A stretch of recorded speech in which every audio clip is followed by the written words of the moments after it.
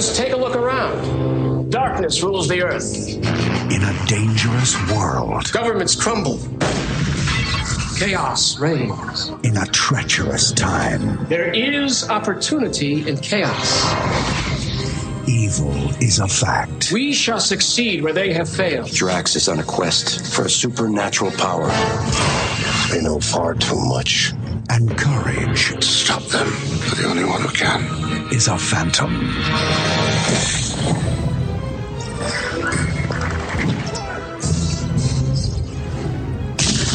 was that guy? Somebody I already killed.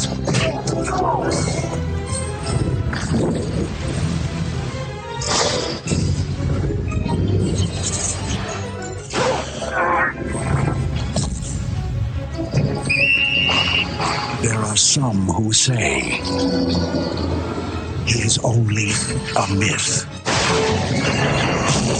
Soon they will discover the Phantom is real.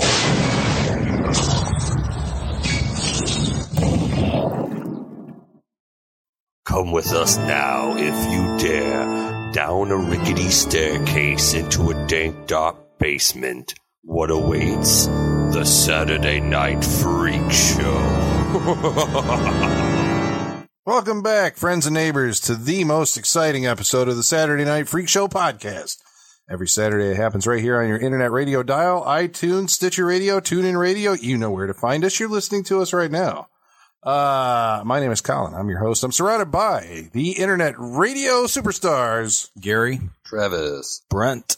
And this week we watched a movie chosen by Travis, and it was titled The Phantom. It was from the year 1996. Directed by Simon Wincer. Director of Quigley Down Under. Oh, yeah? Okay. And I think Tomb Raider, maybe? Tomb Raider? Did you do Tomb Raider? You might have done Tomb Raider. I didn't see either of those. 2 out of 3. I got to double check that. All right. So the guy can photograph scenery. The guy's got, I love The Phantom. This is why it's my movie. It was one of the first superhero movies I saw cold when I was 13 or I think about 13 when this came out. And, Free Willy he did. I did Free Willy. Yeah. But, I don't know, just seeing a superhero movie that, because, as a kid, you knew who Batman was, you knew who Superman was. They say the Phantom. You're like, who the fuck is the Phantom, Right. Why is he purple? What does purple have to do with being a Phantom? And, the more Why is he purple? He's purple because, for those who came in late, I had to slip in there. The Phantom is about a young boy that survived, like back in the 14th century, I want to say, that survives a pirate attack, and he watches his father and the crew get murdered, and he survives and washes up on the shore of them being back in 36 when Lee Falk created this was called Bengali, but then it's been called Bengala. And the Megala tribe made him he swore an oath on the skulls. I don't know if it was supposed to be the skull. I've always thought it was the skulls of the crew. Or the skull of his dead father or something like that, but something like that. So he becomes the Phantom, and then the Ghost Who Walks. He has a son that, continues his fight against piracy, and this movie comes in on what would be the 21st Phantom. We're looking at the 21st Phantom. So there's been all these different people, all named Kit Walker. They all, I don't know if this movie even says that they all named their sons Kit Walker. No, every Phantom is named Kit Walker. Are they? Yeah. They're all named Kit Walker, Yeah. It's kind of a Dread Pirate Roberts thing going on there, where there's always a Dread Pirate Roberts, right? Wait, what was the real pirate? Hold on. So why was he purple? Because that's the best piracy, way to hide in the jungle. Well, in the comic book, the movie really doesn't show it like this, but in the comic book and the old chapter serials, the Phantom is actually supposed to be worshipped by the Bengala people like a god, and purple was the color of royalty. Okay, yeah, and there we go. Some of the most back in the day, some of the most expensive. When you said that, material color to make. when he was being worshipped as a god, that like it triggered an image of my mind of him sitting on like this throne. And I'm like, in the movie though, they really don't show that. Like, you get the impression that when you first see him, that he's on the throne. Like, you know, the wolf's name is Devil, right? Yeah. He's got a pet wolf named. He's like, Devil, someone needs us. And you see him getting up, but it's all done in these close-ups. And I'm like... And he's like inside his skull cave. But I have this image of him sitting on that. Wasn't that one of the promo There was posters? a poster or something like that. That was more... Or... Yeah, I want to say maybe even in the trailer there's more of a mid shot of him sitting on the throne that like does a slow zoom in or something like that. So I have seen that somewhere and just kind of forgot about it. In the old chapter serial, that throne would be out where the Bengala tribe people could be there'd be the drums, the people would gather, then there'd be almost like a magic show where they'd have throw smoke up and then the Phantom would appear, you know, like you know. It was kind of a little I don't know. What, vindictive? I guess so. The old Phantom could pretend he's I'm many men. But then again, you're portraying an immortal, right? Yeah. You're portraying an immortal and I think only the Chiefsmen or whatever the hell knew. Which I like that this movie plays into that where there's that one British, major. I don't know. He's a jungle patrol major that talks about more Phantom stuff, hogwash, and then. When he does talk to the Phantom, talks about how hard it is to pretend that he's not even real. But I like how the Phantom is almost like the anti-Indiana Jones. He's because supposedly Indiana Jones goes to these crazy places to get relics before the Nazis get them, right? Right. But then there's always tribespeople that are like, hey, asshole, that is ours.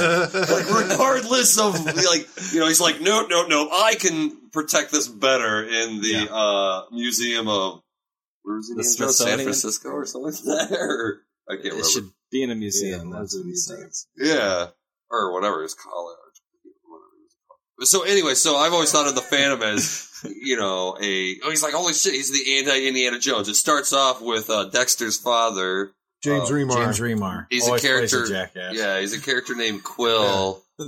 Well, he's the most Indiana Jones character in the movie. I mean, he's the evil Indiana absolutely. Jones. Right. But at that point in the movie, or is Indiana Jones to the perspective of the tribes people that get their shit stolen? Right. Yeah, I suppose. Fuck. Yeah. He's leading a band of adventurers off to try and steal this skull. So that section of the movie does feel heavily lifted from. I think Indiana Jones and the Phantom both draw from the same inspiration, right?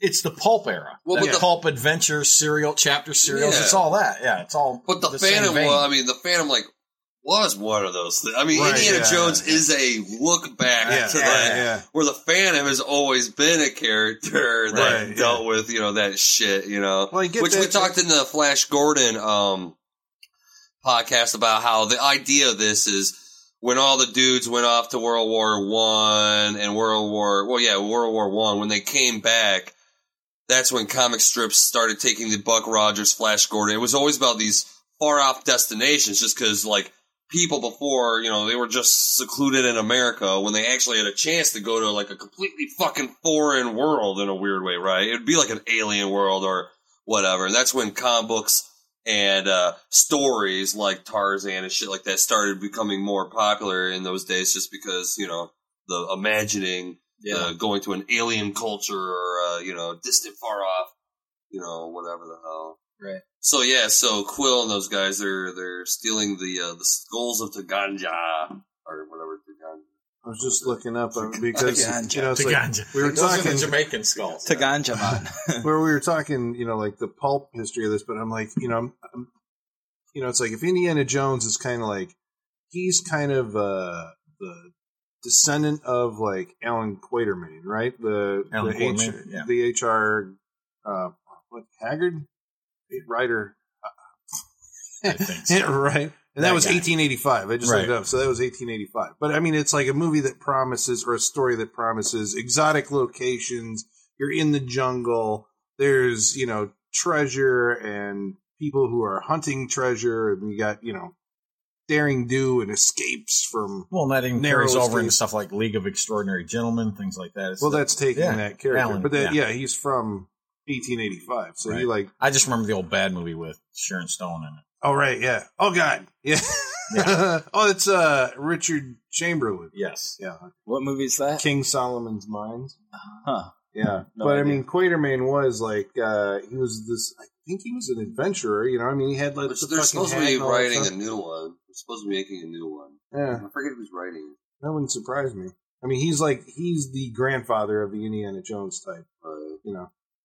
And then I'm assuming you're saying in World War One they had all in this comic kinda, strips. Why Right. people wanted their Right. daily strips because the Phantom was a newspaper daily. Yeah, Right. Which is why most of these led into being set in World War II, because by that time, that's when all that was rolling. Yeah, it started rolling well about, Like I you said, said, the from Phantom World was War created in 36.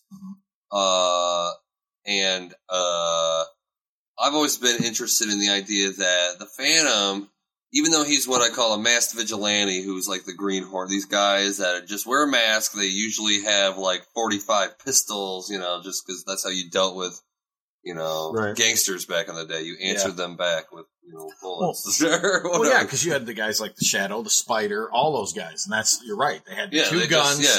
Back in the day, I mean, this movie doesn't go into killing people and whatever because guns are only for disarming other people. You have to just shoot it out of the he's such a good shot. Well, it is rated PG. Yeah, Right, definitely. right. Yeah. It's fun for the whole family. For sure. I think it is. I mean, Did Batman ever use guns?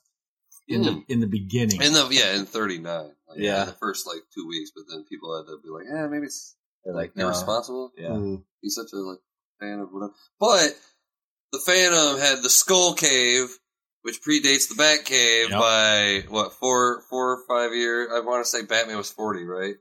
40 or 41. I want to say 40 or 41. So Yeah.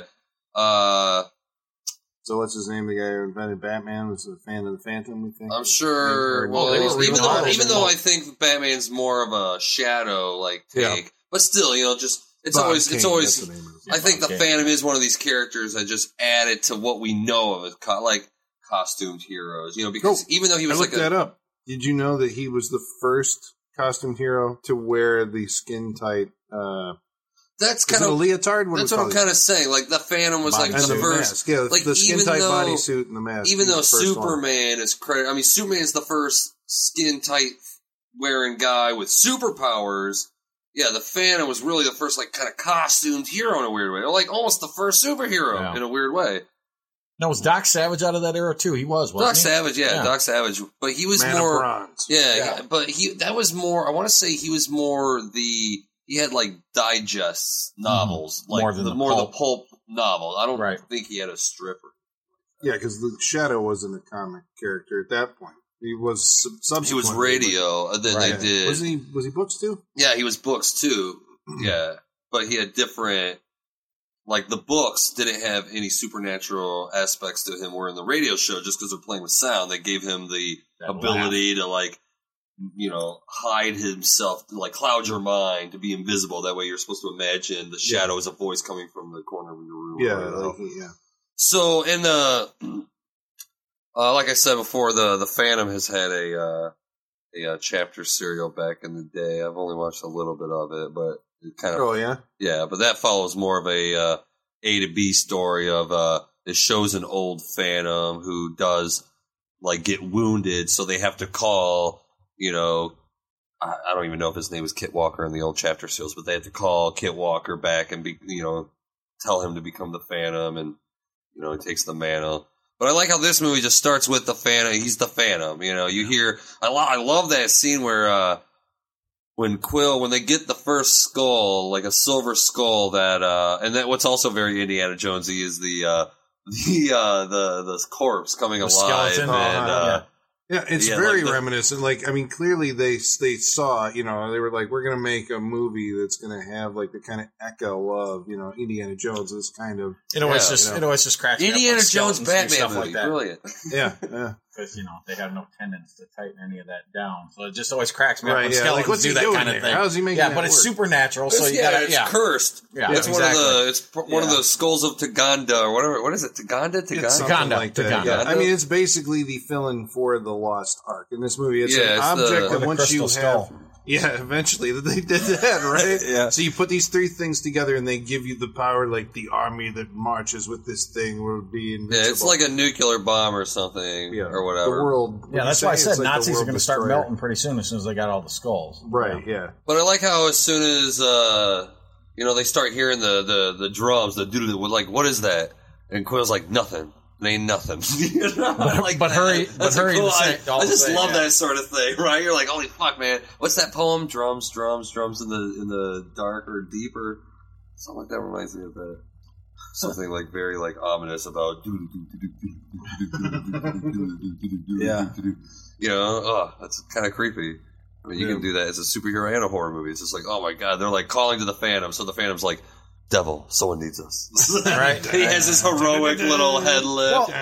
Well, see, and that's the thing. Like Billy Zane to me is one of those actors, much like Statham. He's always Billy Zane, but Billy Zane makes me like every character he is, not like Statham. It's I do like the characters he portrays, but he's always Billy Zane to me. But this movie especially makes me feel like this is an old chapter serial brought to life, in modern times. Well, in this movie, that's what I like he about has like a lightness to the character, like all the time. He's just kind of goofy. It's fun to be the Phantom. He's confident, so it's fun to be the Phantom. He's not a brooding superhero that we get to know like about 5 years later from this movie. Yeah, now he would mourn the fact that he had to that I like the responsibility. So, but I like, because I think Iron Man brought that too, right?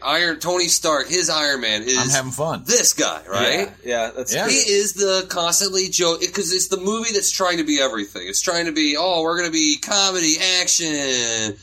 drama, romance, car chases. The spectrum, the gambit. We're running the gambit of movies. Like, don't tell me there's nothing you don't like in this movie, folks. We got something in there for Don't forget everyone. the bad bullet bounces, Travis. Bad bullet. Well, that's just, I think that's actually these guys, like, watching their movie than, like, just having no faith. Like, guys, we need to put a little bit more action in there by having, like, really bad digital sparks. Do you remember what year it was when they actually figured out green screen? Because like they still hadn't figured it out in '96. Because like nowadays, I don't even know. The transitions they're pretty seamless. Right, yeah. And that was not. And like when you watch, you're like, that's green screen. It's not as bad as Indiana Jones. Right. But there's like a lack of motion blur or something on it that somehow... It's a color. It's a color, yeah. There's like color distortion. It's like I don't know if it's when they print the final, it's like they're exposing it twice or something. Right. Yeah, dude, I almost Yeah.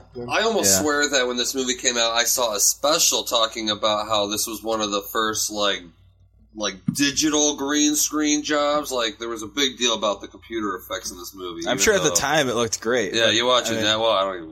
Now it's like, I don't know. I've seen worse. I think because Escape from L.A. I want to say was like one. I think that was like '96 also. Was it? And I remember in '96 we knew they were making a new like Star Wars movie. Yeah. And I don't know who did the visual effects on this. We would sit and watch at the end, but like I knew ILM had done Escape from L.A. And it's got some of the most atrocious visual effects. That surfing scene? Oh, God. It's fucking terrible. Yeah. And we're like, I guess all the good guys are working on the Star Wars movie then at ILM. And they put like the first year. The Apprentice. Escape from L.A. Yeah. I thought this was better looking than that, for sure, it didn't use a lot. I mean, that's definitely why. It didn't rely on it. It still had practical stunts in it, too. Yeah, because most of this movie is just like a guy on a horse, and he's gonna, jump on this, what's the name bar of the horse? that we're gonna cleverly disguise as a vine, and he's gonna do the, circle around, and then... Did the horse have a name? Hero. Okay, they just for some reason don't say the name of this movie. The wolf. Yeah, I was asking Travis that during the movie because I said, for some reason, I always thought it was devil and tiger. Demon. And it just... but I love how, like, this movie to me showed... Another one of those things where, as a kid watching a superhero movie that I have no, awareness of the character at all, I thought they were able to show these two animals as awesome sidekicks, and they showed the animals interacting with each other, interacting with Billy Zane, being like, "Cool, dude, I'll get him," or Billy Zane making funny joke, if he moves, eat him, Yeah, And then I like just the when the hero runs up to the horse or the horse and the wolf just kind of run up to each other, kind of have a few little like nods, and then the horse is like, all right, cool, I'm off. And then you see the plane in the background, like, holy fuck, man, this horse knows where he's going. He's got to follow that plane, man. Yeah, there was a moment I was worried. Like, they left Hero. There's a scene where the Phantom has to rescue the female lead from the movie from the bad guys. Diana. And the wolf is left on the ship. The Phantom and the girl take off. I'm like, this is going to be one of those things, like, he just kind of leaves the dog to the wolf, and then, like, magically later he's going to show up at the place where we're never going to, mention this. But it actually does, like, give a scene, so the dog, the wolf actually does, we see it get away from the... Right. Bad guys. But the wolf does drop the ball a little bit because he allows James Remar and about 3 other people to get off the ship after the Phantom shooting at him. He couldn't kill him, it was all just whatever. Yeah. I like Diana Palmer's character, or whatever her Christy Swanson character, Diana Palmer. I mean, she like arrives at her like uncle's big posh. He's a newspaper man. He's going to expose Hugo Drax or whatever. She's from the comics, Xander right? Drax. Yeah. Diana Palmer is from the comics. Yeah, and so Drax he's this multi-millionaire mobster type who's trying to get these 3 skulls, and the Christy Swanson, or Diana Palmer's uncle, is the newspaper magnate who's trying to expose this, and so he's putting himself in harm's way. She says, I'll go to the jungle to find out what this guy's because I can't turn my back on him. Yeah, because he threatened to buy the newspaper that he owns. Yeah, and he's got the police commissioner, mayor. Yeah, but the newspaper guy and the mafia.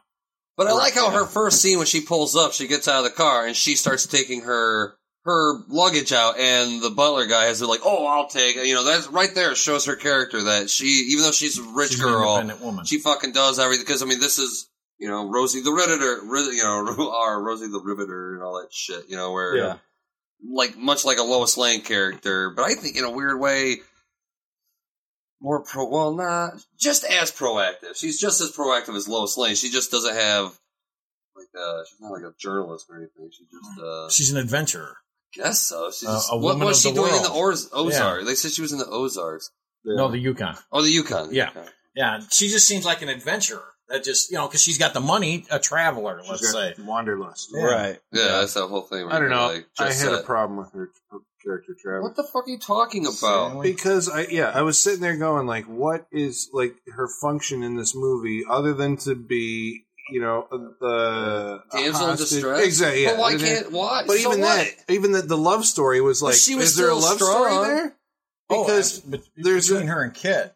See, that was like really, I didn't get that at all. It's like people told you it was happening, but I didn't really feel it. They meet. She goes to the Bengal. She finds the Phantom, no matter what, she was already her. in love with Kit Walker, dude. Because we learned that Kit Walker and him or her went to school together or whatever. Right. So yeah, I know that scene where Catherine Zeta-Jones just goes, admit it. Yeah, he's in love with. It's like the second scene where you're like, you know how movies are. She just doesn't deny. No, I totally get it for the type of movie. But I don't care about the. I think even for a damsel in distress, she's a strong character. Well, exactly. That's why I said she's not the typical damsel in distress. She can fight back. She throws punches. Yeah, she? Oh, absolutely. Yeah, she's just knocked around by it. She's just outnumbered. What's she supposed to do? Just like She punches out Catherine Zeta-Jones in the beginning. Right. Yeah. She also changes Catherine Zeta-Jones' point of view. She does. Through morale shaming. Yeah. That's like one of the most... I love that scene, actually, where the chick just like... I forget how Catherine Zeta-Jones snaps at her. What does she say? And Diane Palmer... She goes, what's wrong with you? Don't you care about anything? And she's like what? She's like, you figure it out. Right? I love that scene. Yeah. And then she has that really like, fuck, she's right. I'm just like this negative, pissed off bitch. Right. You know? I like that. It's a good way to like turn a character around without like having to have some big like, it's always, the only way they usually turn characters around is to show like the bad guy like, leave them, like, no, it's always I thought I was one of you. And now I thought I was one of you. But I just like that, how she was able to shame her around. like, fuck. You, like, kind of ruined my pride a little bit. Yeah, especially because when you first meet her character, she's almost like, she is comic book evil, right? She's like overbearing, a little... Yeah. Oh, I love like oversexed. But she's like she's the fucking femme fatale. Except she doesn't like. Oh, she could have done she's more almost to like seduce Valkyrie the from Airboy. That character, the female pilot. Well, yeah, she's a female pilot, kind of a Nazi-esque. She's flying the red and black plane. Yeah. You just have to have femme fatale if you're back in the day. Well, you have to have women that are like, you're dangerous and you want to kill me. But if you wanted to do anything, I'd totally be down for that. Well, I like the idea that she was, as you said, shamed into changing her character after they're thrown together in like they come upon these pirates and it's them, Kirsty Swanson and Catherine Zeta-Jones are on they're against the pirates, so they kind of fall into it. And then after that, Catherine Zeta-Jones has changed her personality around, or her allegiance, morality. I like that about it, but it did seem kind of convenient. And I was sitting there going like, okay, this is just a put on, right? It's like we have to fight together now, but like as soon as we're done doing this, she's going to turn on her. But she never did. It was like a legitimate thing. It was like, it was genuine. Okay. Yeah. But if you looked at it though, that one pirate guy, the veiled, and thank goodness that the Phantom has, I don't want to get more veiled rape threats than. But that's what I'm saying. The pirate was kind of going, she's mine. And none of the guys were sticking up for her. So that's when I think Catherine Zeta-Jones need the guy in the crotch. And she goes, us girls got to stick together. Yeah, because they don't care if pirates rape her. Yeah, that's exactly what they're there for. Well, I want to talk about Xander, before we get way to the end of the movie. I wanted to make sure we talk about Xander Drax a little bit. I like this character a lot as a villain because he's almost Treat Williams. Yep. Yeah, Treat twirling Williams. his mustache almost. Dude, that's what I like about this guy. It's like I went to high school with this guy, man. I did. I went to high school with this guy. This guy is like somehow really popular, just like really confident, very like. And I like that he's the same way. Like in all the Indiana Jones, it's always like I don't want to talk a lot about Indiana Jones throughout this podcast, but. Since we're comparing these type of movies. Yeah. It's always like, well, Adolf Hitler wants the occult thing, It's all about the occult. I like that. Power. Where the guy's like, he's like, well, I'm out. Powers of darkness. For Pete's sake, I was an altar boy. Right? Yeah. And, but I like how he's not into the occult. He's just someone that's interested in it. And I like that idea of somebody who is messing with the occult. Dabbling. But they don't even really care if it is real or not. They don't. I like how the uncle says it best in the meeting at the beginning about how he's like, I've been looking into Xander Drax's personal business at the library. He's interested in this symbol, the evil saying pirate, brotherhood or whatever. Yeah. But he talks about how he's like supernatural stuff, gentlemen. He's like, even if it's not what Xander Drax believes it's real, and that's dangerous enough. These are turbulent times, gentlemen. Dictators are popping up. I was like, that's fucking writing, man. Yep. I love that fucking scene. But yeah, I like the idea that he's not even that. I mean, that's why like when they get the two skulls, if you get the two skulls together, they'll point the way to the third skull, of course, right? How else do you drive this plot forward? And but I like how he's just like, this is fantastic. He's having a thrill ride because, like I said, he doesn't care if it's like power from the devil. He doesn't care if it's power. It's just power. It's interesting to him. Yeah. He's a guy of the new world. It's all about jet setting around the world and like taking. And what's interesting, the 30s was a time. 30s is when Hollywood became all about mysticism. Like all that new mysticism started coming out in the 30s. That's when fucking Aleister Crowley came out with the first Book of Satan sort of thing, and that's when everybody in Hollywood. So this occult thing was just huge in the 30s, huge.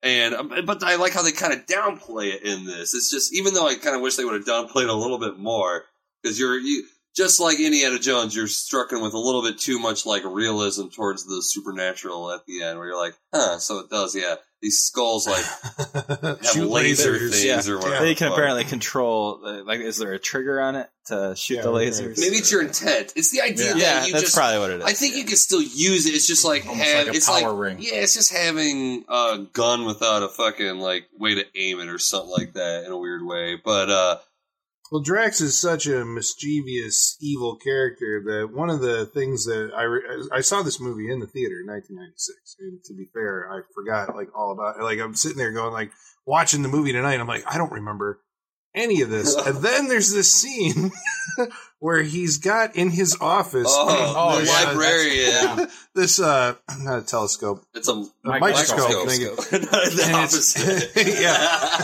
And it's got these razor blade, or it's got these knives that retract down into the eyepiece. It's very hysterical. It's a very pranky. Look into it. There's something in this that I want you to look at. There's nothing there. Adjust the knob.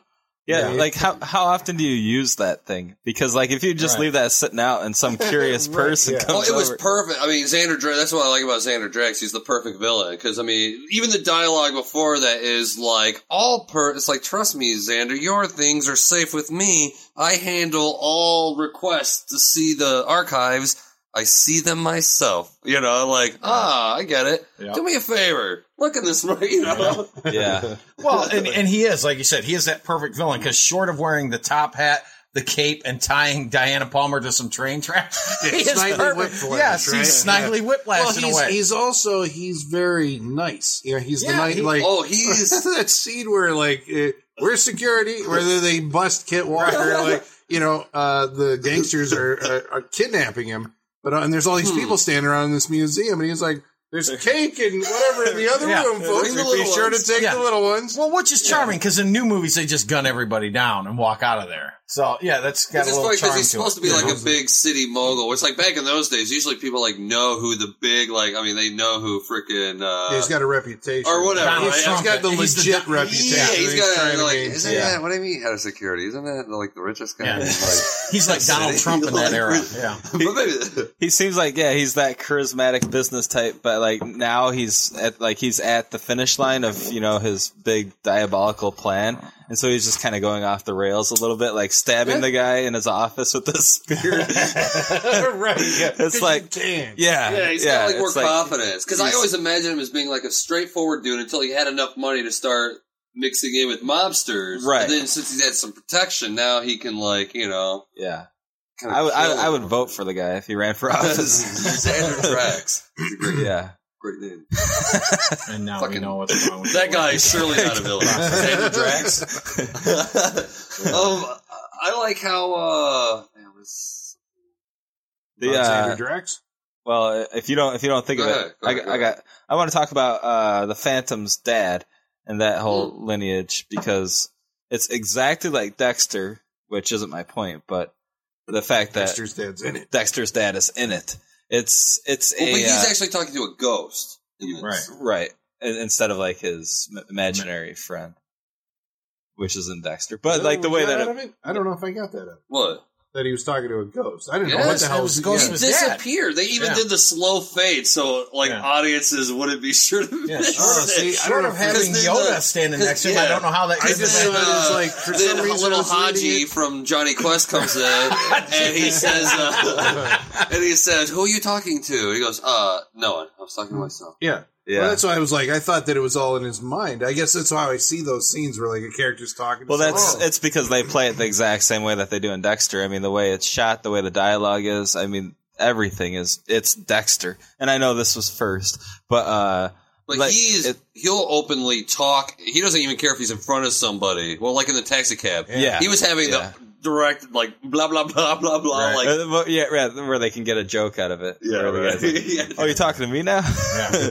Yeah. Well, and the father's got some great lines, as Travis pointed out. But even before I mean, not being a fan of the comic, I don't go in knowing that the Phantom's gonna be, you pass it down with your seed or, with your son.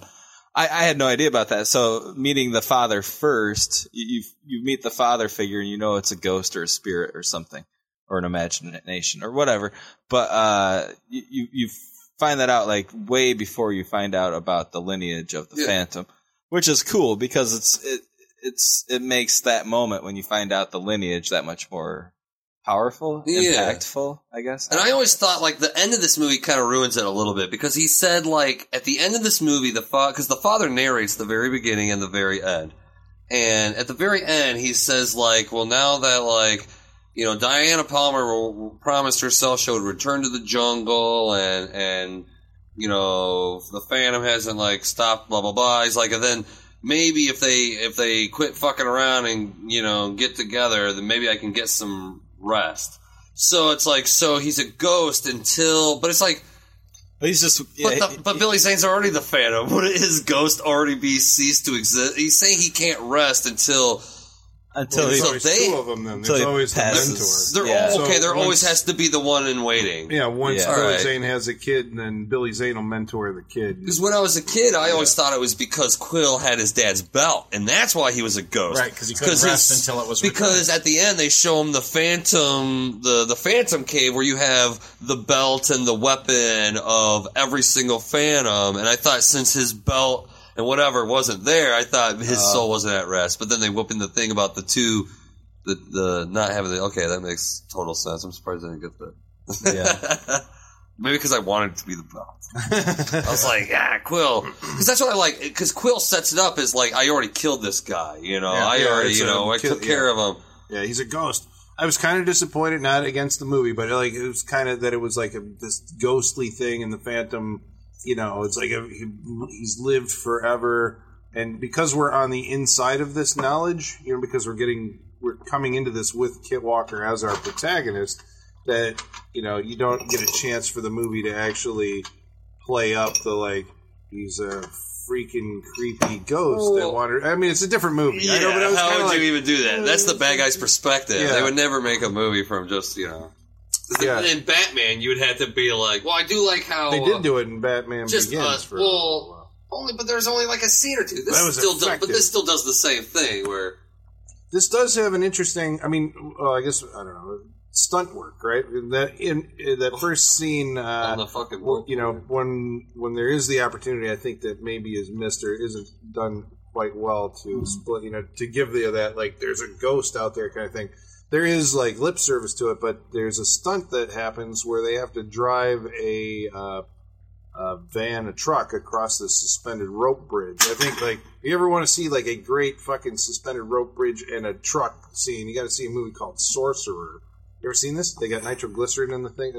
It looks like they shot this thing for real. This, I mean, still looks pretty decent, but I mean, it's a pretty good effect. Right. You know? Well, I mean, it was I like it more for the majestic swing once they get on the road because I like how you don't get out of the back of the truck. I like how the whole bridge turns upside down and they fall through it. And it's like, well, fuck, now we're just hanging here. Yeah. And then, once again, you know, using the guns more as a tool and not like a killing thing, you know. Right. Looking at its trajectory and shooting the vine so you can have your majestic. I actually really love that image. I mean, it's a faraway image. It would have been nice if they got a closer shot. Yeah. But just the way he's stretched out doing that slow swing, it's like, fucking A, man. That's the Phantom swinging over there. Yeah. Saving that fucking little boy, Zach. Yeah. No, I thought that was a pretty good scene. I mean, as far as like the action goes, it seems like there's not like a whole lot of it in this movie, but when they do it, it's like, well, you were pointing out, Travis, it's like old-timey movie stunts. I mean, because it seems to be drawing its inspiration from, you know, what I guess that would be the chapter serials, not pulp novels, but like the old like westerns. Oh, she gets kidnapped. Diana Palmer gets kidnapped 3 times. I mean, just like chapter serials, just like how we were watching Flash Gordon.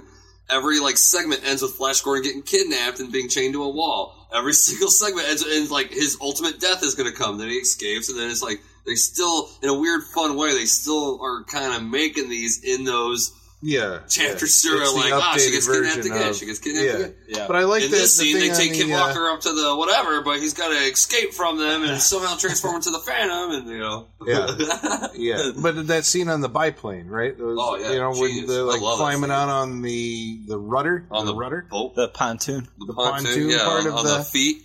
Yeah, and you can see that it's actually stunt people doing this, like, while the thing is in air, and then they're going to jump onto a horse. And I don't know how much of that was real, but I mean, like... At least 2 shots. Yeah, it looked like they did enough of it, where it's that's actual people doing this. Like, they probably only cut away so you could see the actors, just to make sure you didn't, like... Right, Well, because if you see the second part where I can't remember. Christy Swanson? Yes, Christy Swanson. Diana Palmer. Diana Palmer, that's what I was going for. When she's getting ready to drop on the horse, you're like, yeah, that's not her.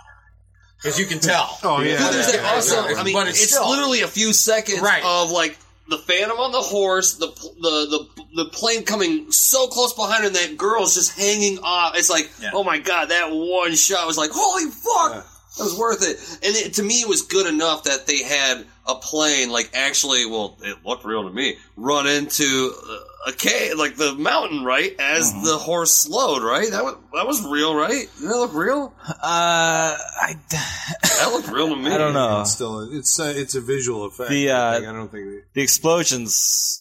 There was a couple of them that, like, when the truck falls off the bridge and it hits like truck bed first and explodes. That seems like an optical explosion. Yeah. I thought it was. I thought it was helped by pyrotechnics, but I didn't think it was like that. It seems like too. Well, they could be filmed pyrotechnics and then just composited on it. Yeah. This is like the beginning of some type of digital composite. Well, anyway, I just like the image of with seeing the horse slow down. And then seeing the plane. The plane was the same best thing. joke of the whole movie of, are you alright? I'm a little like, whatever. Oh, must be humidity. Yeah. Oh, no, that was after the rope people. Faint. Yeah, I'm a little, must be humidity. Great joke. Yeah. It's on all levels.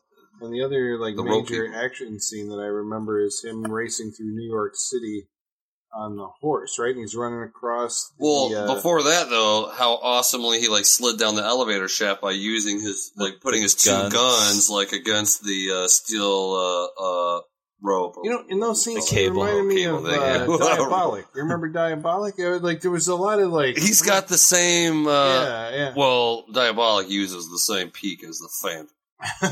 Did you see that? I saw that Mystery Science Theater 3000 did Diabolic. I'm gonna watch it this weekend for sure. Really? Oh yeah, I can't wait. But he kind of looks. He's just purple instead of black. Yeah. And he has the mask. Right. Yeah. So they kidnapped Diana Palmer again, because I actually like the first time they kidnapped her on the pontoon boats, because once again I like how. Just something different about the Phantom than any other superhero. It's just the whole he's like a pirate superhero. There's airplane pirates, there's boat pirates. It's like he just has a lot to. I don't know. He just seems to be. Doesn't it seem like that's part and parcel with those type of stories? Right? Well, I mean, he's the only Sky Captain in the World of Tomorrow. It's always going to be he promised islands. But there's going to be planes, superhero. there's going to be boats. But I'm talking Batman doesn't fucking fight Asian pirates in the South Pacific. You know what I'm saying? It's this is something the Phantom does. He's an adventure hero. Yeah, he doesn't feel like a superhero. Well, he's a mask. He's a mystery man. Yeah. He's not a superhero. He's a mystery man. But let's not fucking They do have that. He does have that 90s, goggle mask that every superhero mask? had. Yeah. Yeah, because he always had that. Ever since a lot of them. But I mean, the domino mask. Yeah, but in the 90s, back at the Golden Age characters, a lot of them had the domino mask. Well, no, but I'm saying in the 90s it was made out of plastic and it was the rubber, because that's just how you did it. But they do that to this day. That's how you do it. You spirit gum it. Well, this movie then had to have come about because of the success of the '89 Batman movie, right? I mean, there was a run of. What was after Shadow? When was Batman Forever? They're just kind of making all these. Shadow. Well, that's they made what we were Dark talking about Man. before we started. Rocketeer. Freaking. Yeah. It was just cheaper to do these. Somehow the Mystery Men got by. Well, the Phantom's always had a pretty rich history in cinema. Like I said, he had the chapter serial for. I don't even know when the chapter serial was made. At least in the 40s or maybe late 30s, actually. But even in the resurgence was more in, I guess, the 80s with Defenders of the Earth, the Phantom. Wasn't Mandrake what's in his that? what's Mandrake, his part of? Flash What I'm trying to think of the Phantom. Oh shit! When you said Mandrake, how's Mandrake? Mandrake the Magician was created by Lee Falk, the same guy that created the Phantom. I read somewhere that Sergio Leone was going to try and make a Phantom movie and Mandrake the Magician. And that's why when you said that name, I'm like, wait, he was really into doing There that. was just one recently called King's Watch, which was Flash Gordon, Mandrake, and Phantom, wasn't it? Wasn't that King's Watch? Yeah, by Dynamite, because they're just doing the Defenders. Mm-hmm. So the Phantom was in the Defenders of the Earth, and then I don't know what was first, this movie, or there was a cartoon that was Phantom 2040 that I want to say the guy that did Aeon Flux was involved with. It looked like his animation. Was that like a success? Or? Nobody watched it? No, it lasted like a season or whatever. It was because it was just futuristic as fuck, and it got rid of the whole and it was before the comic boom, which was the new stuff. This was when, if they weren't Marvel or DC, they weren't superheroes to most people in that era. To me. But then comics got a boost with some of the smaller companies like your Dark Horse. That's when because you had the Mask and the Shadow. I mean, if anything, they're like, we can't touch these. Like people like Superman and Batman are too hard because people's expectations are too high. So if we do these lower end heroes that are just a guy in a suit with guns, and we just kind of like whatever, we can kind of get away with it a little easier. We can. I mean, it's actually amazing. I think because there's not expectations, they're able to, like, in a weird way, I don't want to say keep it closer to almost the original intent. Because, I mean, the Phantom doesn't deal with supernatural stuff. The Phantom doesn't talk to his ghost dad. In the comics. Yeah, in the comics. But it's just something in this movie. Like, the ghost dad was just a way to, get the whole story of the father thing and the descendants of the Phantom going a little easier. And the supernatural is an accepted thing at the time. It's just that's the Indiana Jones. It is. It is like. Plus, if it was a superhero movie without something supernatural, what people would feel cheated in a weird way. I guess nothing supernatural in the Rocketeer. But he's got a rocket jetpack. It's still some special effects. Yeah, it's more science. Special effects. That's all it needs to be. Special effects. But I think it's specifically this. It's the supernatural in the adventure story, right? That's the thing that's why it doesn't feel like a superhero movie to me. Yeah. Where it's like, ooh, we're going after this. It's Mystery Man. Yeah, exactly. It's Mystery Man. It's not superhero. Yeah. But no, to me, dude, the Skulls of Taganda is the fucking Tesseract from Captain America 1. The MacGuffin. It's just the glowy thing that shoots the thing. Yeah, it glows. Well, I know you always have the bad guy get a hold of. It's a special effect, is all it is. It's the atom bomb special effect that's going to show some glowy stuff, which I like. Man, I don't think this movie needed it at all. That's the only thing I was like, this movie could have had it. What's that? What would they have done instead? I mean, I don't know. I'm not going to rethink this movie, but. Well, you just said they didn't need it at all. They didn't need the MacGuffin. Because to me, the reason Diana Palmer is such an intricate part of the story to me is because, unlike Lois Lane, where Lois Lane is only a romantic interest for Superman or something, Diana Palmer, his romance with her is the dependence of, the ongoing Mantle of the Phantom. He needs to meet a girl and okay, my father died. I have to go to the jungle, learn to be the Phantom, put my time into this. But at the same time, I need to start a family so more Phantoms can be after me, when would you find time for that? I get that that's part of it. I get that's why she's there. Obviously, you need a woman at some point. But I did not feel the chemistry there at all. I mean, it was it was just kind of she was there to get in trouble and he was there to go after her, but she was a one-note character. As soon as she's no Marion Ravenwood, that's for goddamn sure. Marion Ravenwood. Or even Willie Scott. I'm going there. She's closer to the Temple of Doom girl. That's great. No way. No way. I like the scene. Hold on. Damn it. Hold on. I like the fucking scene when they get out of her uncle's office. When it's I got a surprise for you, Diana. Kit Walker's back. You haven't seen him, As soon as they're in the cab, she's like, you just left without saying. It's right there. She loved Kit Walker. What are you talking about? It's right there. It's with Kit Walker, not the Phantom. That's how the Phantom knows he can. Because Catherine Zeta-Jones wants the Phantom. He could pound that and have Phantom babies, no problem. But did that scene confuse anyone else? What? When she walks in and she's like, "Oh, Kit Walker." It's been, 6 years or whatever. I'm like, you were just with him. That's fucking Billy Zane. Look at that face. Look at that jawline. It's the power of and number one. If I kidnapped you with if me and 20 other people kidnapped you and I had Colin in a mask come save you. It's who knows? You might not realize it's Colin just because there's so much other shit going on. Well, if you don't recognize it's Colin, I'll come by and hit you in the head with a brick bat. That's just one of those movie things don't go down the stairs. Yeah. You can't think like that. You the Clark Kent thing works so well because he's a bumbling idiot that nobody ever notices. Think of how much of his face is only showing, though. He only has... But it's Billy Zane, dude. Billy Zane. Right. You can see his eyes, his nose, and his mouth. I mean, it's like you can tell that. But I mean, she knows Kit, and she knows the guy. Well, I think when she picks it up is when he makes that stand, almost that superhero pose.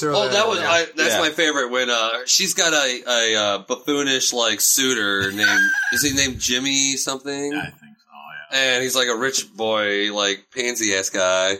I love that character though. He's a great character. You know, I had a whim to go fly and like whisk you up out of those woodsy flannels and take you back here. Well, what happened? I played some tennis and had a few cocktails, and the urge just seemed to pass. That was good. It was all good after that. But where they're like, you know, we're looking for skulls, like a green. He's like, green? I don't think I've seen a green one. Or no, he does say silver. The green. He saw the green one. Yeah, silver. Time. I don't think I saw silver. I saw green one. And then he goes, silver or green. Jade perhaps. That was an Adam West Batman moment. Yes, that was Adam West. Because then she kind of cocks her head to the side and she's like, Jade perhaps. Yeah. Let's see. Mom and Dad had rented a big room. It was my 12th birthday. Well, that's what I said. It was like he was really trying to remember it. He sold that he was trying to remember it. I just like how, I don't know, just that whole, just that dialogue. My 12th birthday. Mom and Dad had rented a big room. He's trying to make the moment more about himself because he's... think of the important things in his life. He was 12 years old. These people have worldly shit going on. And this guy remembers, I saw a green skull when I was 12 years old, and Mom and Dad rented a big room for my birthday. These are the important things to this type of guy. The things he remembers. Not that they portray the character like that. I mean, he is more buffoonish. You know, I like when he's like, "Oh, how do you and Ken know each other?" Like from college, and he's just like, "Oh," like turns. And he just walks away like he doesn't even care. Yeah. Well, they know that, he just knows. They must have fucked her. Yeah. I thought that was a smart interaction. That like they didn't have to give more to that guy. That like, well, we were talking. You were talking about the. You know, did she love Catherine Zeta-Jones? Loved the Phantom. She loved Kit. It's almost like Mary Jane in the Spider-Man movies fell in love with Spider-Man and then eventually Peter, but Gwen Stacy was in love with Peter, then Spider-Man. You know, it's the same thing. Yeah, but you know what sold that was because, like, you know, Mary Jane had this, like, interest in finding out more about Spider-Man. This woman doesn't seem to have it. Like, the Phantom kidnaps her, and she's just kind of like, he doesn't kidnap her. He rescued her. Sorry, that's right. Jesus Christ! I remember her being back at the at his cave. And he's like, you know, I'm leaving. She's like, what are you talking about? I'm here to I'm an adventurer too, and I'm here to do a job. You don't know how dangerous these people are. And so he's like, goodbye. And so the next time then, you know, after that, it's like, I never got the feeling that like she like had any interest in pursuing the Phantom. She's like trying to pursue for her uncle these stone or find out. It was just Catherine Zeta-Jones poking at the girl. Like, well, clearly, if she loves him. Right. Don't lie. Yeah, because that's you're crazy about him, and he's mad about you. And she doesn't acknowledge that either. There's zero chemistry there in this movie, Travis. No, it's definitely in some scenes for sure, but in others, like I said, it has to exist. You just left, Kit. Not really there in the character. When they say you just left, Kit, she was hurt. She was fucking hurt. She's not overly enthralled with love because she's hurt by Kit Walker leaving. So she was in love with this guy. But I picked it up, and I love her in this movie. It's easy to pick it up because the movie's like it's shoveling it on. Like this is, you know, this. I don't think that the role of her in the movie. I don't think that she is like really emotional as a person because they have that scene when she first comes home and her mom is really cold to her. Like she's been gone, she's been away. The distance between like, oh, these are Richie Richies, right? And I am not one of these, even though. But even in that, it's more like personal between her and her mother because her mother's like the father, the uncle, or the uncle. Her and the uncle are. Well, who's the lady? Is that her? It's her aunt. That's her mom. No, it's her aunt. She lives with her aunt and uncle. Oh, that's right. Was it? I'm pretty fucking positive. I thought she said aunt and uncle. Yeah, I thought she said mom. No, there was. I don't think. I thought she said like hello, mother, and she's like you couldn't have picked. She said hello, mother. And she was like you couldn't have picked a worse time to come home. Yeah, I thought it was her aunt. Because she's in these basically jungle. She's wearing fatigues. It's a swanky black party, and but I mean, did you guys get the impression that like her mom isn't interested in what because she's a mother the same way mother. I sort of got that was the dude's wife, which that's her uncle. That would be her aunt. I thought anyway. Yeah, I don't know. They said I mom, need to go back and look at it. I don't know. Yeah, it doesn't matter. But but the same way when he's like, what? She's questioning, or the uncle's questioning Xander Drax's presence, and she says something about like, oh, just leave it to. She's a very woman of the 30s. She's a woman of the home, blah blah blah. Where Diana Palmer's the fucking. So there's a. Yeah. It's not that she fucking hates. She's just the daughter's a tomboy. Absolutely. It's not unemotional. It's just like she is not a subservient woman. She's not a society lady. Yeah, she's not. Well, not even the society. I just think she's not a woman. She's not in the kitchen raising children, even though that's what Phantom wants her to be. I get that he was interested in her. Well, because he's like, Diane Palmer? Oh, dude, from New York? Oh, God damn it. Yeah, he had the thing. You're crazy. But that may explain. I mean, I think that might help this argument because she could be like head over heels in love with him, but she just doesn't show it because she's this independent.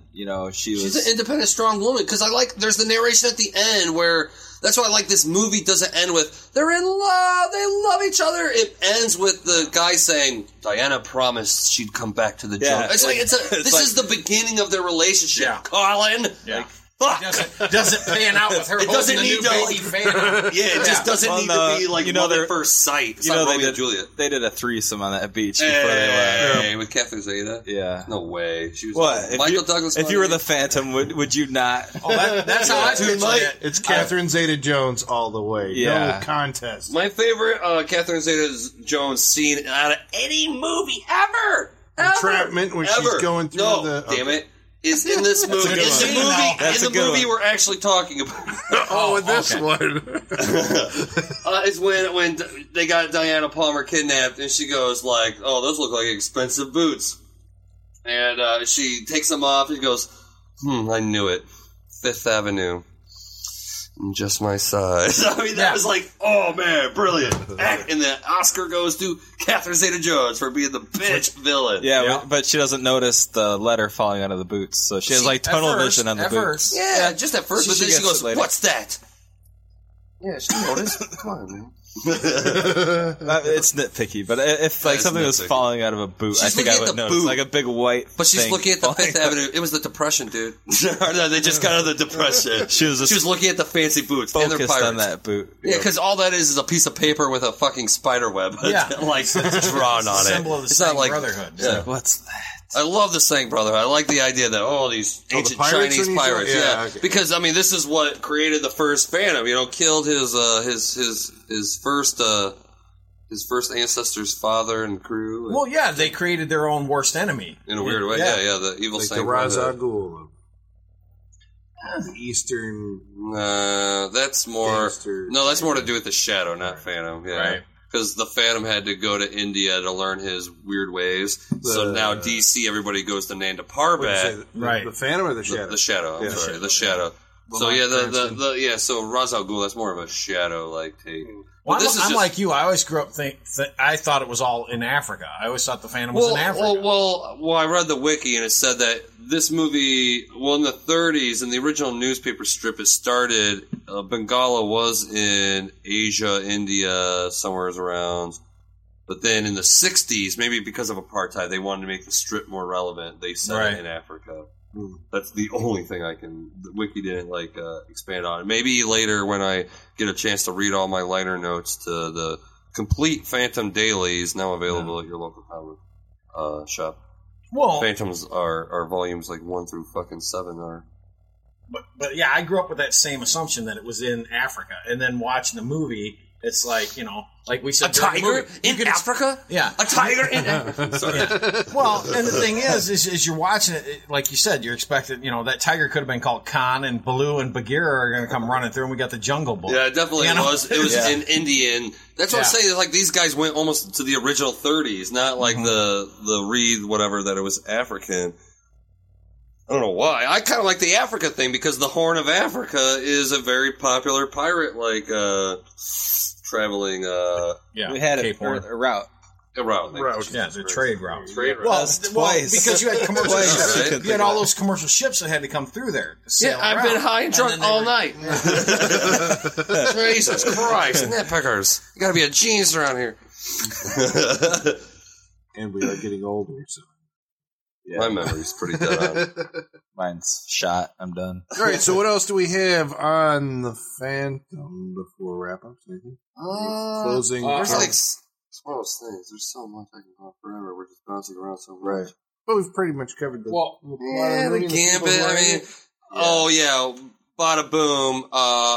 You have to have the. We didn't even talk about the fucking who the leader of the Singh Brotherhood was. Hiroyuki Tagawa is the actor's name. Insert generic Japanese character. No, here. not generic. This guy was he's the everybody. Japanese badass of the fucking late Mortal 90s, Kombat. like mid 90s to the. Oh yeah, this guy was the shit. I'm trying to think if he was in a Blade movie. He wasn't. Was he in Blade? I can't remember the last thing. Last thing he was. I remember he from might have been, American I think he was Me, in Rising Sun, Mortal Kombat. Dude, he was either in one of those.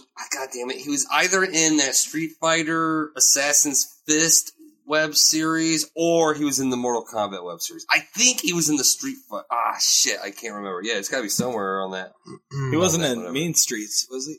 Was that what we watched with Tom? Tekken. He was in Tekken. Oh God, I know you Mean Guns. 47 Mean Guns. Oh Jesus! He was the bad guy in Showdown in Little Tokyo with Brandon Lee and Dolph Lundgren. He was the main Japanese Yakuza member. You have no bargaining chips with these. And Planet of the Apes apparently in 2001. Yeah, I which we remember all him tried in to that. forget. Right, the Tim Burton one. Yeah, that's right. Yeah, that's right. Okay, that's what I was thinking about. Yeah, he was in Planet of the Apes. And Mulan. So he was one of the voices in Mulan. He wasn't. Who was he in Planet of the Apes? He wasn't obviously the main guy. No, he was. I don't know. There was like Paul Giamatti, him, and he's been in Tim 119 Roth was the movies. main bad was the main guy. bad guy.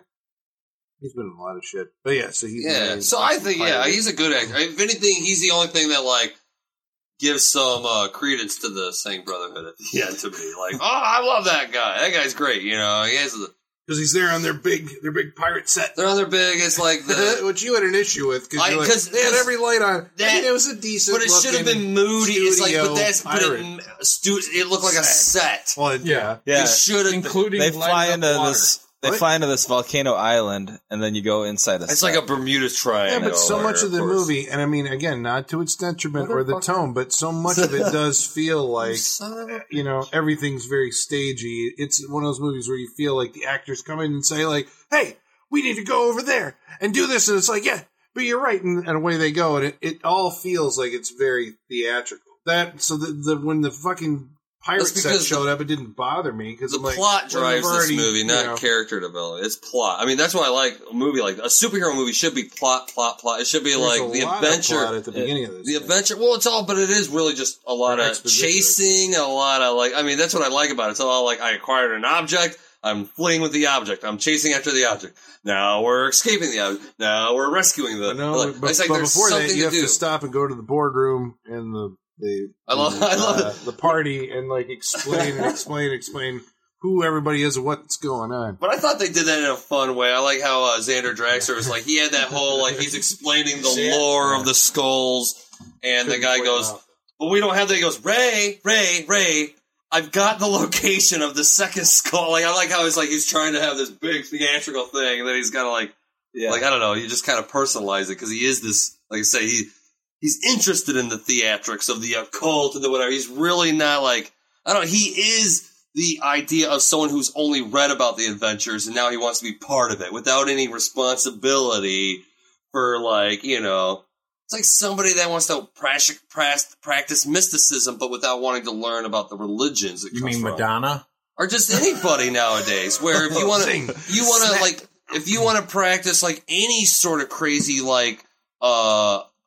meditations or but you really don't know where, like, it's like, well, these things are all related to religions, dude. And if you're like tapping into spiritual shit of religions that you have no idea, it's like, who knows what you're really tapping into, you know? I mean, fuck, that's weird to me but you know, so I think it's interesting. So yeah, that's my whatever. I think that's your wrap up. No, all right. So that's the. Wait, do we have? I guess that's the fan. Do we have? Yeah, do we have an email? No mailbag this week. Really? No need for email. Yeah, I don't know. Got it. He's slacking off. I know we did have a. Oh man, I can't remember. Somebody recommended that we watch The Last Dragon. Yeah, and I wrote "Kiss My Converse." It's on our list. Oh, actually, Nick, I think this her name Holly? This Facebook stuff, but I think I reposted or shared something you wrote, and Nick wrote on my Facebook. He said that he wished that he was here with us for Time Cop. Really? He loves that movie. Oh, no, you don't. No, you're quit lying. No, you don't. You haven't seen it in 7 years. No, you might. Oh, boy. We all love our... Well, actually, Tom called. He said he wanted to be here for Time Cop. Time Cop okay, I can see Tom dude. It's just because it's a popular bad It's movie. the name. It's Tom likes Time Cop. I'm saying it is the It's name. a cop. It is the name. Patrols. Yeah. It's like RoboCop. You mean Doctor Who? Doctor Who. It's the Time Doctor. Cop. Yeah, but Time Cop actually says what the movie is in its title. Yeah. It's the Phantom. Well, there's a lot of... No, that's all right. RoboCop. That's another one. It's got it like right there in the title. Dollman. There's a lot of movies that say it. Doesn't mean it's good. It doesn't mean it's good. That's true. Yeah, all right, so that's the Phantom. That's the Phantom. On the Saturday Night Freak Show. So Brent is going to start our wrap ups. Yeah, I am. I am. Wrap it up. I feel like I always start my wrap up like this. The Phantom is something. It's really something. It feels like going into it. It feels like a big budget summer blockbuster, and then as you watch it, your hopes are dashed. I mean, I think it's given the time. I mean, what is this, 19 years since this film came out? So, I mean, yeah, like, if you put it up against the blockbusters of today, well, even that, I think it has, like, more story and more heart than a lot of the blockbusters of today. Well, yeah, but they're mostly special effects. Right. And because his origins, like, interwoven into the entire movie. Absolutely. That really helps with this movie. You know what? It feels like I mean, we talked about Indiana Jones, but also The Mummy. Mm-hmm. You know, I mean, and I think The Mummy pays it off all the way through. Not that this doesn't pay it off all the way through. I've never finished The Mummy all the way through. Oh, you never have? No. I haven't seen Sky Captain. Movie. I've never seen really? That. Yeah. But it's that definite, mid-90s feel. Like, I should have picked this movie. It's like The Crow. Like, this was the last superhero movie before The Crow, which is like, we were no longer put color in our superhero grim movies. And gritty. Yeah. Yeah. Yeah. It feels like that. It's very stagey at times, but I don't mind that. Shut up. I don't mind that. Don't screw over his joke with your details. Fucking details. Sorry. Brent's wrapping up. I know. There's like inside jokes going on or something, or conversations. It's like the staged stuff, I think, is okay. I was a little disappointed by the ending, only because like there's this whole, like plane ride to this mystical island. It's supposed to be the Bermuda Triangle, but there's a big volcano and you get this big wide shot of this island. And when we land, there's all these epic shots of like this lagoon and it's all beautiful. And then you go inside a fucking set and you stay there the rest of the goddamn Now movie. you're on the Pirates of the Caribbean ride at Disneyland. Yes. Yeah. And all it's the like, lights are on, so just think of the like you could see the fucking. And by today's standards, I know that would be a wall of green screen, but they would still be out running through that shit. And they would be like at the top of that volcano, and shit would be going on, and it would be cool, and it would feel expansive. And it really doesn't at the end. Not to say that the whole film doesn't feel like an adventure film, because it does feel expansive. And I mean, you start out in Africa, right? Well, Bengali. You go to New York, you go back to Africa. Back to Bengali. But okay, anyhow, it feels in the mountains. There's a stopover at the zoo. Yeah. Yeah, you go to a few places in New York. And all of the New York street level stuff I love. Like, it feels as good as like King Kong did it really well. The remake did, it feels like that. It feels like the 1930s, 1920s, 1930s New York. And it really puts you back there. Some of the Skyline stuff, I know why they did it, because because they did it because of the comic book movie, but it feels kind of flat and two-dimensional, which is cool. It's just a production design choice that they made. But that's all. That's like I'm talking all about production. The story, the heart of the story it's a good one. I mean, it's I saw it. I mean, it's like it's not an Italian gangster film, but it's the family business being it's being the superhero and carrying on that legend of the Phantom. And I think they did it really well. I think there's some touching scenes with him and his father.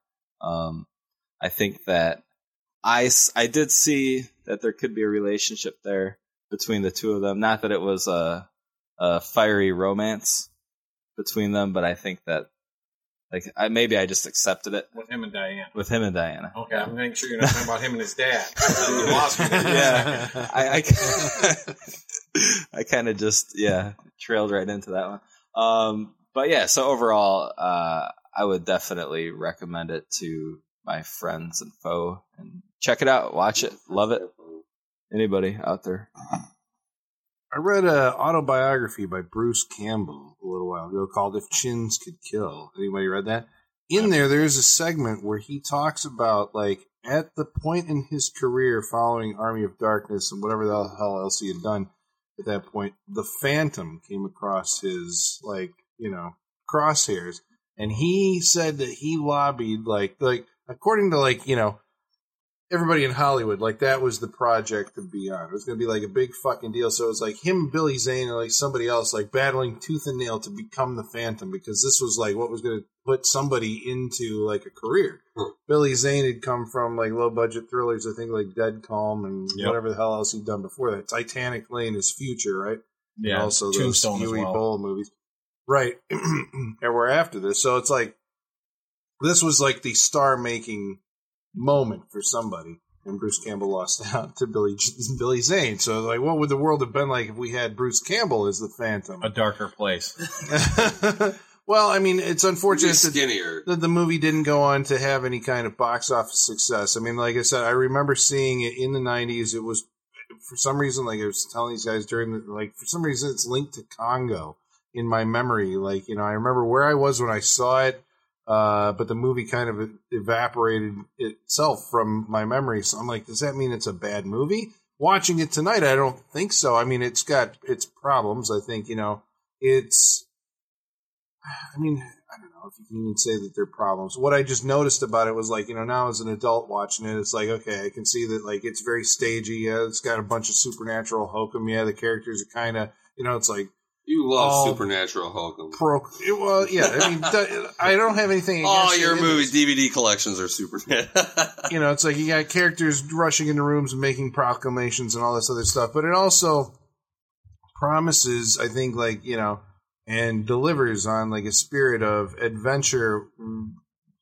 It's an adventure movie. When I think of adventure, in my mind, for some reason, that's what I see. I see the plane going over the island. Right. I see the boat, the map with the dots. The swing, yeah. I see the swing, and I'm am I seeing it just because, in my mind, is it Indiana Jones is adventure? But when playing those Uncharted video games, and that's why again I like the relationship between them. I'm comparing that, but I know it's a sticking point. I like Christy Swanson. She was proto Buffy. And I don't care what you say, Gary. She was in a Playboy magazine years on after Buffy. I didn't say she wasn't hot. I said I prefer Catherine Zeta-Jones. Right. Wait, if you had to choose, clarify. Catherine Zeta-Jones. I already said it. I'm sticking by it. I'm right behind you. All right. I'm going Chrissy Swan. I want to say that she dated David Spade, though. So I mean, there's something wrong with it. But anyway. Colin hates David Spade. Later on that, what did David ever do to you? But getting fucking back, weird. I think it's a weird battle to choose. Yeah, this is a David Spade. I'm going to say what no one else has the guts to say. Fuck David Spade on the Saturday Night Freak Show. You heard it. I think it's a really good, because I'm looking back at it and I don't know, am I a Puritan or something like that? I'm sitting there going there's no real violence that would be objectionable to a parent, there's no swearing, there's no adult situations. It's this is a family, I guess, adventure movie, I mean, it's it seems, yeah, and so it seems it's kind of if you were younger, if you were a kid seeing this, all the problems that I have with it just fucking evaporate, and it becomes then this awesome thing. And it's like, I think that's what you just have to see. Well, because even like, the two deaths you actually see on screen, to me, were almost Looney Tune-esque. Yeah. You know, the cannon shooting the guy and the spear, from across the room. So, I mean, those are... And that one guy disintegrated by the laser. Right, Oh, yeah. I mean, it's like, it's not even like Indiana Jones went to like a dark place. Yeah, with melted skeletons. Like, and, oh, Jesus Christ. You know, that's like, you know, that was talked about on the playground for weeks. But the Phantom, I think, would be, you know, I mean, it's a fine, you know, little adventure movie. And it's, I mean, I guess we just found out today that Billy Zane says they're trying to work on some kind of reboot or something. It was just like, seriously, on social media. We've like been talking today. about the Phantom for years. Well, if they do it, he has to come back as the father. Yeah. And it has, He said there's something up, like, stay tuned, that's a great character, blah, blah, blah. We're working on something right now. So there's clearly more to it, and I think, you know, I mean, it's a cool little movie. I had fun watching it, let's put it that way. I liked the experience watching it. All right. For starters, this movie has a special thing for me because I got my son to watch it when he was a little boy, and it's still in his video collection to today. He loves this movie. Billy Zane was born to play a superhero. I don't know if you've ever seen Comic Book the movie, but I've seen Bruce Campbell put on the mask of the hero. Get the fuck out. Yes. He puts on a mask of the hero from the movie. I can't remember. It's Captain something. But it's a Captain America-like character. He looks ridiculous. If you'd have put that chin in this mask, it would have been horrible. So thank God they didn't do it. So that chin in a mask, it's like framing a chin. Yes, exactly. Exactly. It's like Mount Rushmore, but really gone wrong. And Billy Zane, like I said, he's one of those actors that, to me, in every movie, whether it was Sniper, Demon Knight, he's always the same kind of goofy, fun character. But he's great at it. Right, yeah. You know, and that's what I love. Great. And looking at Billy Zane, like I said, in the scene where the guy's trying to heal the knife wound on his side, that guy was born to play Superman. He could have played Superman, absolutely. So he's a great superhero character. But like Travis has pointed out, the Phantom isn't a superhero. He's a mystery man. And that's what I think this movie gives you. It's that roller coaster adventure ride. You know, it would be a popcorn movie, you know, for people that had no idea what the movie was about or the character. You could still go in and watch all the action and have fun with it. It plays with some of the elements that I see in Spider-Man recently. The Catherine Zeta-Jones character would be more like a black cat who loves the superhero, doesn't know who he is, just loves the hero, that person. But it's a good movie. I love watching it. The only thing I do have a few problems with is a couple of the cutaway scenes, but this is probably real early days of green screen CGI, and you can tell the cuts in the scenes. Yeah, it's pretty obvious. Yeah. But other than that, I mean, it's a fun movie. Like you said, I do think some of the scenes, I wonder at times if they were trying to keep certain buildings out of the frame, like the Twin Towers or a few other things, because that would have been built after that time period. So I wonder if a lot of those scenes were shot that way to avoid some of that. I got the impression that those maybe had been like green screened all the buildings. You think so? Yeah, or it was a model, maybe. That's true. Could have been. Or a matte painting. There was definitely a matte painting on when they were boarding the Pan Am flight, and you could see the city. Like that looked like it looks like that's been painted there, but. Well, and like I said, all the characters are that fun, over the top. Right. You know, Treat Williams, he's another guy that I love in all of his, you know, he's played different characters. He's been the hero, he's been a villain, but again, he brought that performance. And like you said, he was having fun being who he was. Yeah. He had the money, he could afford to be an asshole and didn't have to apologize to anybody. And he was a great character. The uncle, I can't remember the actor's name, but he was in 13 Days. When he's delivering the speech to JFK about the Russians, I'm hearing that same thing. The way he delivers his speeches is about, gentlemen, we've got tyrants rising up. It's the same thing about the Cuban Missile Crisis in 13 Days when he's playing that part. So a lot of my favorite actors, the leader of the Singh Brotherhood, you know, I've loved Gary him. Tagawa. Yeah, whatever that name is, however you say that properly. But Tegawa, I don't know. He's one of my favorites. So it had a lot of my favorite people on. And Christy Swanson, I liked her in the original Buffy. It was a goofy movie, but it was kind of fun. And then she was in one called Zebra Lounge. Zebrahead? No. Zebra Lounge. It's with her and one of the Baldwins. It's about a swinger couple. Not Drive with Charlie Sheen. Is it Drive? Chase. Chase. The Chase. The Chase. Yeah. The Butterfinger. Well, and she was also in the program. Right, the football movie. So, she's had a good career, and like I said, I like her. I just Deadly Friend, anyone? Deadly, yes, for God's sake. I want to see that at the Freak Show. I've never seen it. I've always wanted to see it. We have to watch it at the Freak Show. Can I make one suggestion without blowing anything? No. Shut it off. Shut it off before the last 5 minutes. What? No. That might be the best part. Don't do it. Don't do it. Okay. It might make it. We'll talk later. We're not going to talk later. I'm going to see that Phantom, fucking movie. Absolutely great movie. Thanks for picking it, Travis. It was a lot of fun watching it. I'm going to pick it again. Double free. What's my next movie? The Phantom. I just think there's a lot to be said for a character that can survive like over freaking like almost 80 years, or it's right. That's 36. So yeah, I'm not gonna do the math. We're breaking out the math. Yeah. So I just think it's a pretty incredible thing when someone can. It's a genius script when you can take a character that no one fucking knows. I didn't know. I was raised on comic books. I didn't fucking know who the Phantom was in '96 or whatever. When this movie came out. But they were same thing with the Rocketeer. Even though the Rocketeer was created in the late '80s or the mid '80s by Dave Stevens or whatever. I think it's an incredible thing when. People can make these movies and just give you a full rounded picture of who the character is, what they stand for, because the Phantom I don't think has any sort of like main villains the way like, a Red Skull and that's what a lot of superheroes depend on is a Lex Luthor or a whatever. So I think the movie using the origin was good enough to kind of keep the movie going, but with like you find out more and more about it's like the Phantom's a normal dude, but everybody keeps referring to him as a ghost or an immortal, and you're like, the fuck is this about? Why does everybody think he's a ghost, or why is everybody like, how is he able to do this? And then you just keep peeling back the layers, and I've loved the character ever since. I've got a huge Phantom collection. I've yet to read a lot of it just because it's so big now. Because I just like the character. I like the artwork of the character. I like the character design. Even though Sci-Fi Channel did a new Phantom pilot, and you can get it on DVD or whatever. They never took that as a series? No, it was horrible. It was really bad. I remember hearing they were going to do it. Only the first part was awesome. The first part where it explains how because every Phantom like has their son raised in the States so they can go to school or whatever.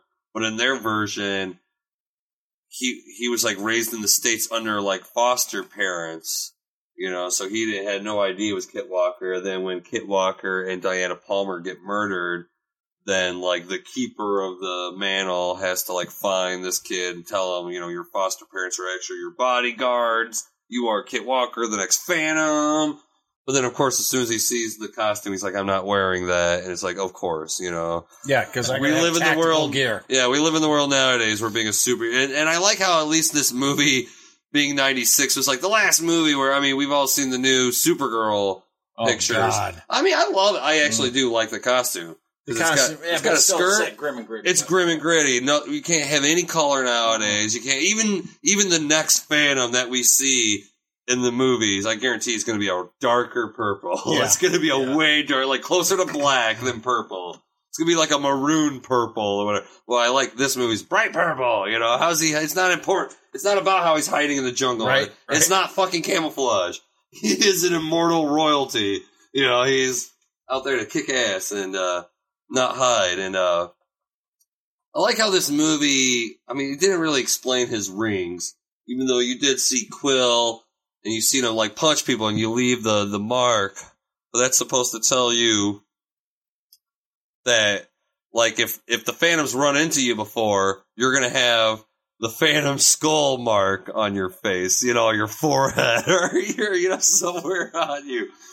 In the comic books, it was a tattoo ink that he had just had to press on you, or of course punch on you. Because in the other hand is a friendship one that he places on people he protects. That way you can see there's a tattoo of somebody that's protected by the Phantom. He didn't use that in this movie, but that would have been kind of cool. just because they had to use the whole Phantom Ring as the other part of the MacGuffin, the other part of the... and it shot laser beams out of it. It reflected. Shot laser beams out of it. It shoot? It shot. I thought it was reflecting. No, it shot its own purple laser beam. It was the Schwartz. Your Schwartz is as big as Your mine. Schwartz is as big as mine. But, so yeah, I do actually, I mean, I love this fucking movie unabashedly, but I do tune out towards the end. Because, yeah, this movie to me, it does start off really big, and then it really gets small. I mean, it really starts to get small by the end of the movie. You're like, fuck! Let's go out to the jungle again! Let's, like, you know, you guys had lots of, production value when you were riding on a horse out in the jungle. And even in the end credits. Some of the panoramic shots. You know, yeah, that would have been better. But than then, where we were you at. just had here's the one wall. Don't look at the other side of the cave. There's nothing over there. You know, I mean, and there was some nice scenes. Blockbuster. Right. Like when Billy Zane was sneaking around within the building and they had some of the lights turned off and it was more moody. It's like the place felt bigger. You know, because as long as you turn lights off, it can feel bigger. But you turn all the lights on, it's like, no, it's just... There's some stairs there. There's like a door through here. There's, it's like, the fuck is this? It's like a playhouse. It's like I love the way Billy Zane, like, he climbs up this ladder onto a roof. And the way he does it, like, he's really doing that, but it's like he's floating. Yeah. Like, the way the guy, like, he can, like, has a stride about him. Like, because he's like an animal. Cat. Yeah. Well, let's not forget Travis's line that should have been in the movie, which was pie rats. At the point when he saw the rats, that cracked me up when he called them pie rats. Pie rats. Now my son. Yeah, I don't know. I love this fucking movie. And the reason, because it's almost like we've been talking like a little bit of, well, no, we haven't been, but in our own personal conversations, because we saw John Wick, we've been talking about having your character be nobody to the audience, but somebody important to everyone around them, and how you're selling how awesome this fucking dude is by everybody around him. And I think the Phantom is one of those guys where you build this mythology around this fucking guy. You know, yeah, in a weird way, yeah, the reputation. You know, it's all about he's an immortal, he can't be killed, he can't be... It's like, but you know he's real. Blah, blah, blah. So it builds a mythology, it builds a legacy, it builds there's something important about it. As if... Okay, Superman and Batman and Wonder Woman are like the only three characters in the DC universe that have always remained the same people, where Green Lanterns and everybody else they're in their second or third incarnations, and it makes it feel like there's a legacy to the character. Like there's more, like there's a real history there. It's not just a comic book. It's not just you're reading this and it has no continuity. It's like you are reading this. And yeah, might not be great continuity because they want every comic book to be the comic book for the generation it's representing. But at the same time, they still build what feels like a history of. There was a before, a middle, and maybe torch. A future or a passing of the torch. There's always the possibility of a new story for a new generation to be like, you're the new Phantom. That's why I think the Sci-Fi Channel thing could have worked and could have brought about new Phantom fans. But isn't it amazing how even though Sci-Fi Channel made a flop, it's still talked about in Hollywood? It's like the Phantom is this thing. It's like, it's a good idea. People just need to crack. It's almost too basic to crack in a weird way. It's like, we try to be high, like, just like this tried to be 1980s supernatural adventure where it should just be adventure. It should just be able to be adventure. But no, they have to try to, where I can't even imagine what our next future Phantoms are going to try to bring in. Like, he's going to be broody. He's going to, like, the burden of... transforming robot, isn't it? A transforming... Oh, God, somebody's going to run with that. Devil are going to be... So, I, of course, totally recommend Copyright this movie. Freak Show. He's one of my favorite superheroes. I draw him at least once a week. I love this. I love drawing him. I draw him once a week. That's a good recommendation. I draw like him. his French girls. Because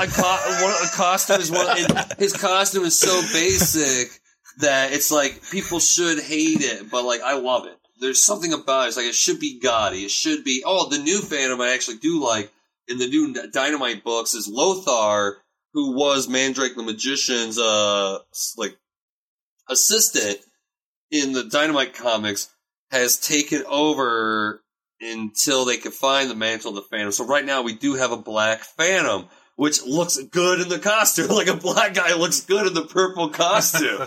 There's something about it. It's like, holy fuck, this works. It works. It's something different about it. It's something that we're able to take another King's Syndicate character or whatever and put him in the role of the Phantom just because, you know, you have to, I mean, every Phantom story has to end somewhere with him dying or some like, whatever, you know, there's only one way to like keep a Phantom blood in, going. blood out. Yeah. And I don't think any story's ever gone past the 21st, which takes place in the 40s or whatever. I don't think they've ever done Phantoms into the 60s, 70s, blah, blah, blah, blah, blah. So it's like, who knows? The future's out there, hopefully in Hollywood. I can't wait to see another Phantom movie. He uses guns. For some reason, I love dudes with masks and guns. I'm right there with you. It's an image. It's a striking image. I mean, that's why those pulp novels look so awesome. There's like an image about a masked dude with fucking twin guns, whether he's just sticking them out like in front of him, blazing. It's like it's a cool. I remember Shadow. The Shadow, Spider. Spider's the same way. He's got that crazy hair, that fedora, and he's got the two guns out. It's something about having the fucking two guns out. It's like it speaks to it. It's a part of our heritage. It's not just superhero. It's a part of our heritage. It's part of the American history. I was going to say it's American. It's American. It's American. Sure. Yeah, just when it comes to convenience store security cameras. It's there. Yeah, when it comes to the masked vigilantes of the West and into prohibition of the freaking 20s or whatever, it's just it's a part of our heritage and that's why superheroes came out of this, because once all the real stuff went away, we needed super villains to take the place of, we don't have the gangsters, we don't have Adolf Hitler. Nazis are gone. That's when the super villains took the place and comics became more fantasy driven. So it's like, this is history, folks. This is American. The Phantom is like fucking baseball and motorcycles. And he is. He's American fucking history. The mystery man for sure. Mystery man for sure. America. Made in America, ladies and gentlemen. I recommend it. Well, that's The Phantom on Saturday Night Freak Show. Next week, we'll be watching a movie chosen by Brent. That's got to be Time Bandits, right? Holy fuck, I've never seen Time Bandits. I'm stoked. Time Bandits. That's a classic. You know who else has never seen it? Who? Me. Holy shit, this guy. Oh, he's going in blind. Good for you, sir. Yes. Ballsy move. That's Terry Gilliam? Thank you. Yeah. Awesome. All right, so Time Bandits next week on the Saturday Night Freak Show. Until then, the basement is going dark.